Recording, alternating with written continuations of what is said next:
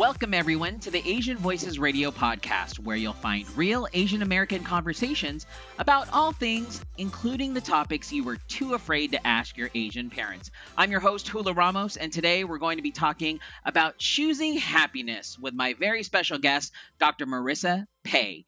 Dr. Marissa is an inspirational speaker, TV commentator, on air personality, as she is known as the Asian Oprah.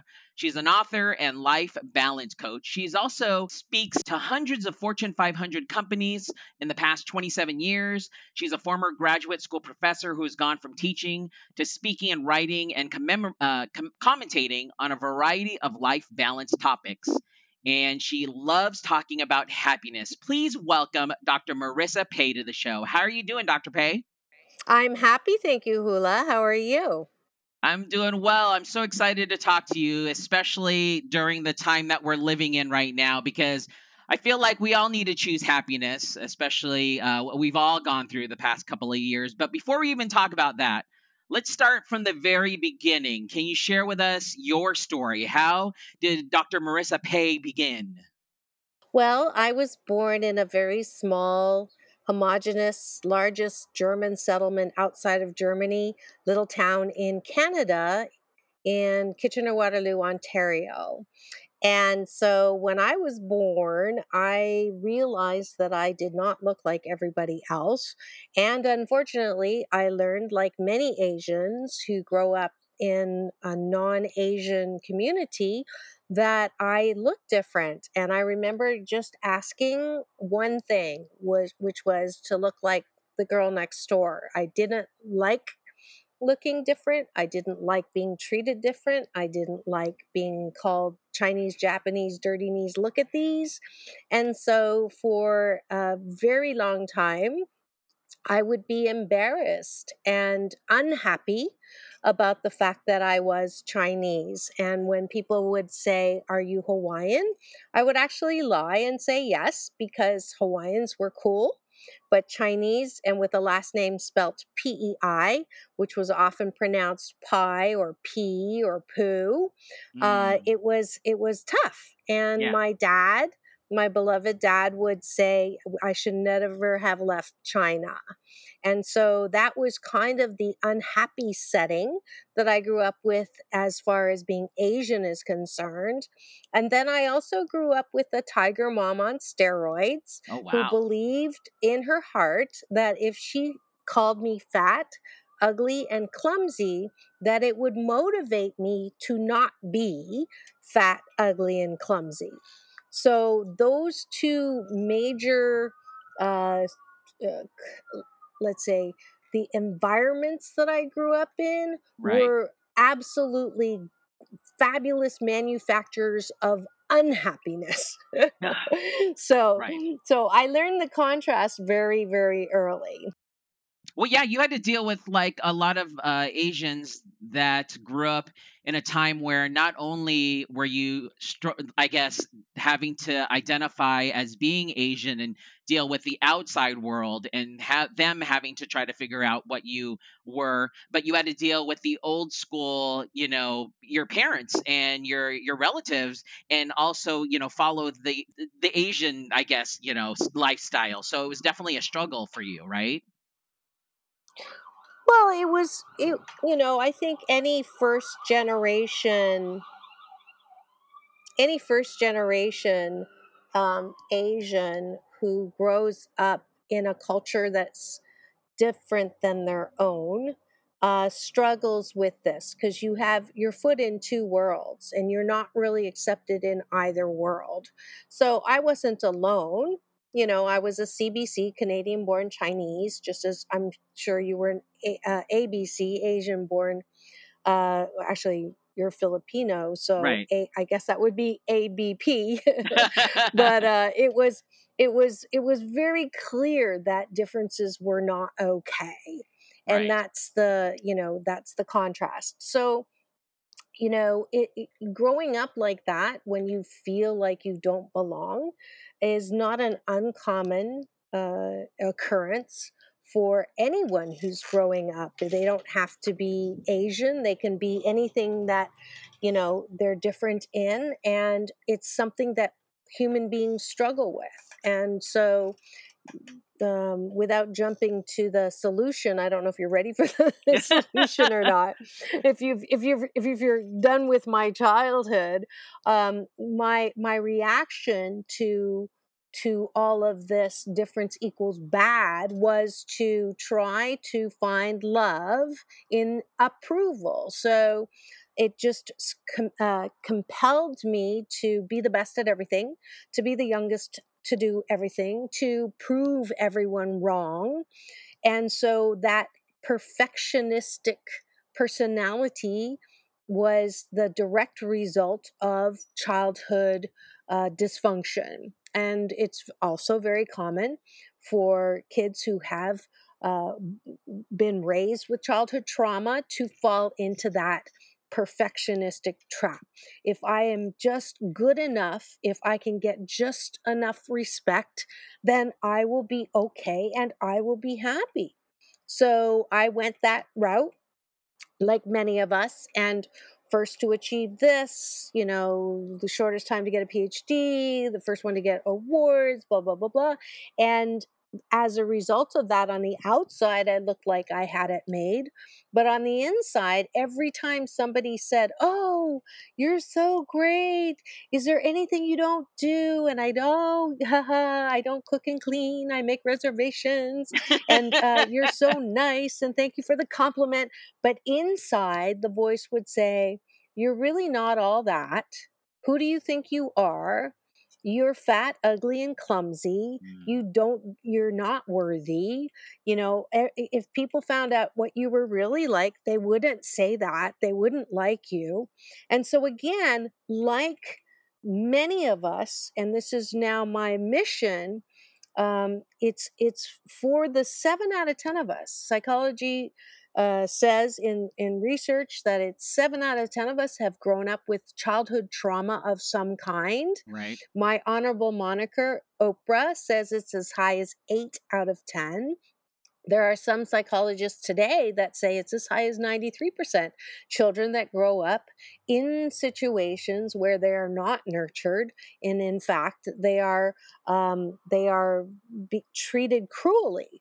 So I was one of those majority. I'm one of the 7 out of 10 or 8 out of 10 if you follow my honorable moniker. And on that side, you said I was called the Asian Oprah. Some people think that I made that up. So let me just clarify that I was actually introduced to Oprah as the Asian Oprah by Michael Bernard Beckwith.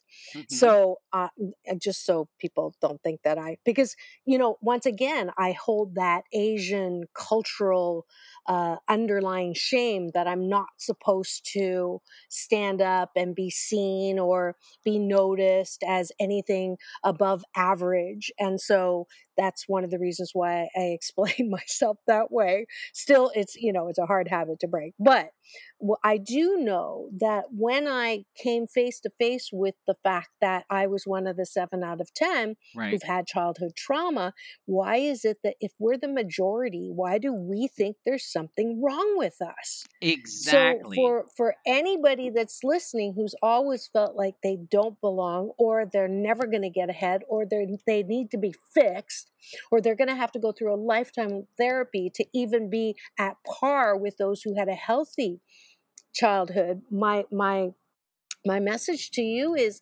it's all a pile of BS. It's a belief system that keeps us thinking that we are not good enough, thinking that we need to catch up, thinking that we'll never catch up. And so I had to take a good look at the role of pain in life. So I found that pain in life is mandatory, but suffering from it is optional. So Mm. if you're listening now and you can relate to the kind of childhood I had, and let me tell you right now, sweetheart, that whatever you were accused of, whatever you were beat up for, whatever you were hurt for, whatever you were neglected for, was absolutely not your fault. You did nothing wrong as a child to warrant that kind of treatment. And it is not great that that happened. However, You had no responsibility at that time, 10, 20, 30, 40 years ago, but you do have a responsibility and a choice right now at this moment to decide whether you want to continue seeing life through the eyes of the child that was hurt, or if you're going to take the most powerful tool you have called choice and say, you know what? I don't understand why that happened, but I'm going to ask myself a different question. Instead of saying, why did this happen to me? I'm going to ask the question, what did this do for me? And that's a pivotal choice question. It leads me to my mission, Happy 88 mission, 88 million more happy people in the next 8 years, because there's so many unhappy people out there who believe without a shadow of a doubt that they're screwed for the rest of their life because of what happened. And you can choose that. You can blame people in your past for the rest of your life, and you have every reason to. You can be righteously indignant, but what is that going to do with your now? What is that going to do with your future? So I have a mission, I have a message that says, sweetheart, right now you're not that kid. Right now you have a choice to treat yourself in a way that you were never treated before. And I learned this through a very difficult marriage, because I picked, like many of us who've had childhood trauma, I picked a mate who resembled the kind of childhood I had. I picked a man who did not love me because that's all I knew. I knew what it was like to be ignored. I knew what it was like to be not valued. So I picked a man who just fell into that role.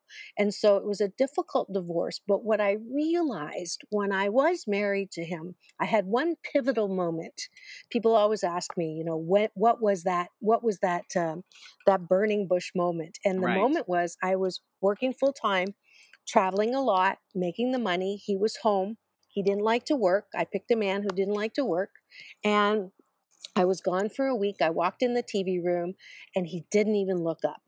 Did not even look Wow. up to acknowledge me. And so I was so livid. I stomped up the stairs, dove under the covers, crying the same broken record cry that I'd been doing for the last decades of years. I'm ageless, so I'm not going to tell you exactly how old I am. You So are ageless. for decades of years, I had been crying the same cry. I had been saying, why doesn't he love me? Why doesn't he attend to me? Why doesn't he treat me well? Why isn't he affectionate? Why isn't he attentive? Why doesn't he ask me what I want? Why doesn't he listen to me? Why doesn't he understand me? And when I took a breath, all of a sudden, the skies opened, the thunder sounded, and a voice cried down to me saying, hey, you, do you listen to yourself? Do you know what you like? Do you know what you want? Do you know how great you are? Do you credit yourself and approve of yourself for who you are? Do you? And it was like this, oh my God, literally. Wow. This entire time in my life, I'd been pointing my finger and blaming my mom and blaming my husband and blaming everyone outside of me for how I felt. And in that moment, I realized that famous, one finger pointed out is three fingers pointed Yep. back at me, that I had abdicated my own choice of seeing myself for who I really was. I let other people define me, and the buck stops right over here. And at that moment was when I began the journey to me, to the point where right now, I kind of like myself. I am not a piece of shiitake. I'm Right. not hot shiitake. I'm just 88% pretty good shiitake. I'm a pretty good person 88% of the time. I'm fabulous 88% of the time. I'm happy 88% of the time. I still cut myself some slack. Right. 12% of the time, I screw up. 12% of the time, I eat what I shouldn't eat. 12% of the time, I say things I shouldn't say. 12% of the time, I want to be mean. That's Hmm. not who I am. But 12% of the time, I feel like being mean. So I had to come to this journey, and this journey is outlined in my number one best-selling book, 8 Ways to Happiness from Wherever You Are, because I wasn't supposed to write this book. I didn't want I that wasn't part of the plan, but this book had to be written because it's a guide for anyone who's not feeling good about themselves. Cuz self-hatred, self-loathing, self-unliking, self-unapproval is the dis-ease that is taking everyone down on the planet right now. We can never get to world peace if we do not have some level of inner peace. That's why at the end of every one of my shows, I say peace in, peace out, world peace through inner peace. I just got Mayor Eric Garcetti. He asked me to teach him that because he liked it so much. And I had a soundbite with him a couple of weeks ago, and it's true. I believe it's possible to have world peace even now, but it starts with the majority of us being able to be okay 88% of the time with ourselves. And if you're a perfectionist, you cannot be okay with yourself because you're always looking for the next win that's never going to be good enough, and I'll be happy when I have this or do this or have this or this relationship or whatever. You'll never be happy. But So see, this is the here's what I want to ask you though, because you say, and trust me, growing up, quote unquote Asian, I was always, my parents always said, you need to have the best grades. You need to be the number one in class. You need to be the valedictorian. You need to be the one that shines the brightest. So when you're fed that through your life growing up, how can you easily break that chain of events to say, you know what, you don't have to be a perfectionist? How does somebody do that, in your opinion? one breath at a time, one day at a time. Hmm. It's Hmm. that proverbial, it's a muscle. Right. You have to break. It takes 28 days to break a bad habit and 28 days to start a good habit, and it's not fighting against it. See, this is one of the problems with therapy is that and I do coaching, and I make a big distinction between the two because I don't think you need to continue to revisit all of that all the time. At a certain point, it's changing the question. So instead of saying, how do I stop that message of, I need to be this, I need to be that, and rail against that, I say go with it. I Hmm. say, you know what? Thank you, mom and dad, for motivating me to be the best that I could be. And when I'm at peace with that, I'm not pissed off at them anymore. Right. I can accept that message as them doing the very best that they could. So here's the ticket. If I can forgive, and forgiveness has nothing to do with condoning something or they deserve forgiveness. Forgiveness is for you. Wouldn't it be great if you stopped hating the people that you hate? Wouldn't it be great to Absolutely. stop blaming the people that you blame? Wouldn't it be great if you just said everybody does the very best that they can? If they could do better, they would, but they can't. Right. So, yes, I'm going to try the best that I can. But when I get 90%, I'm not going to beat myself up because here's the deal.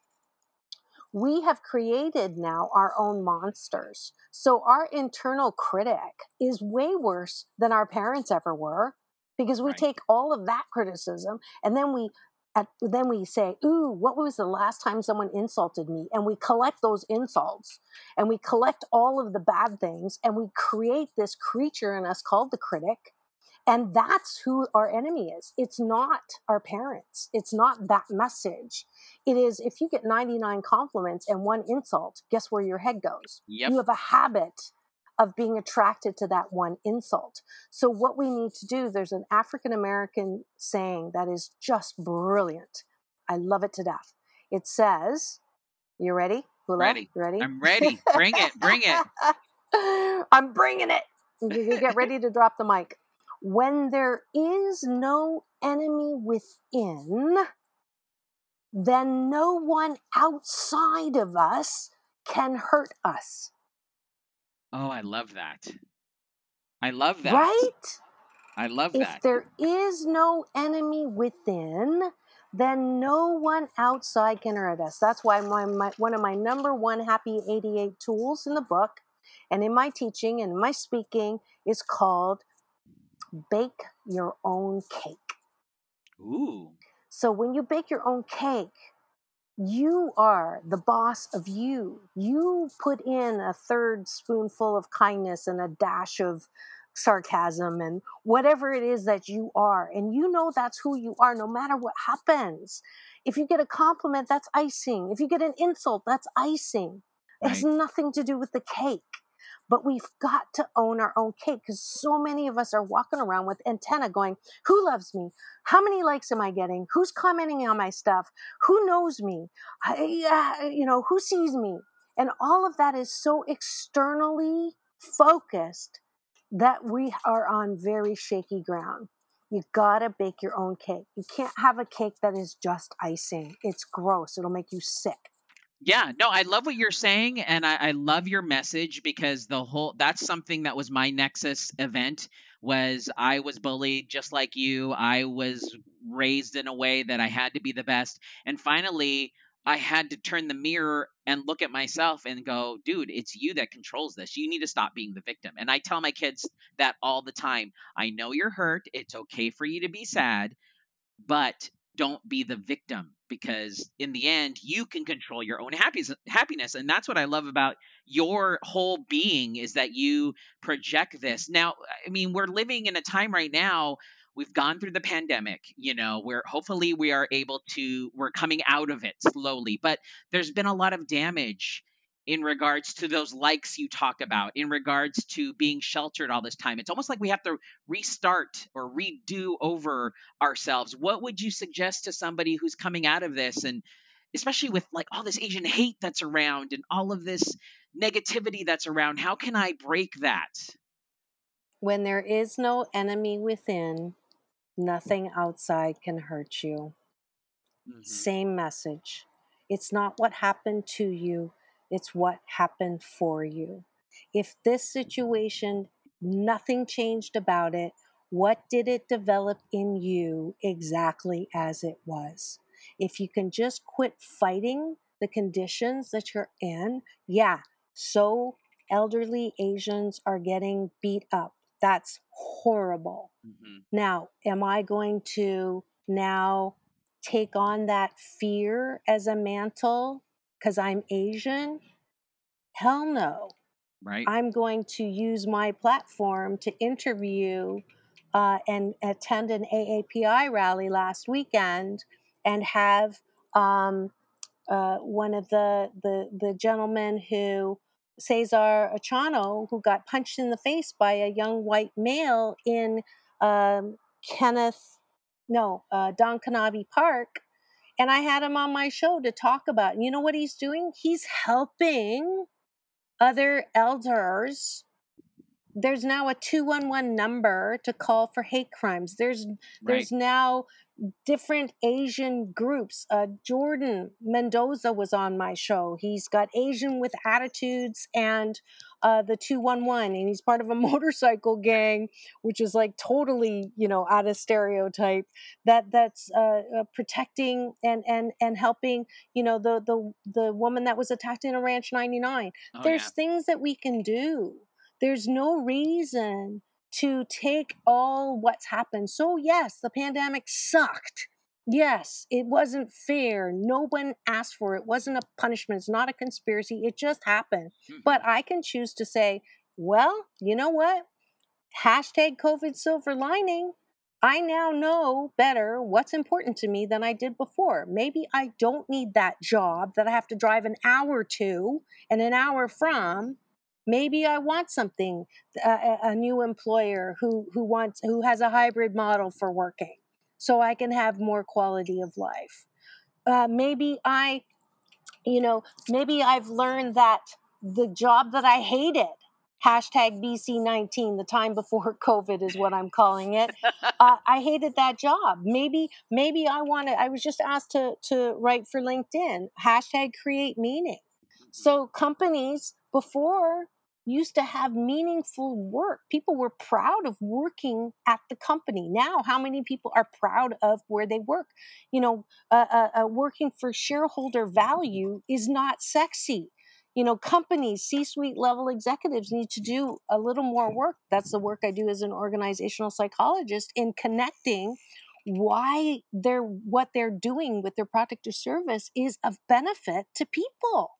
Mm-hmm. And if that's true, then people will want to work for your company.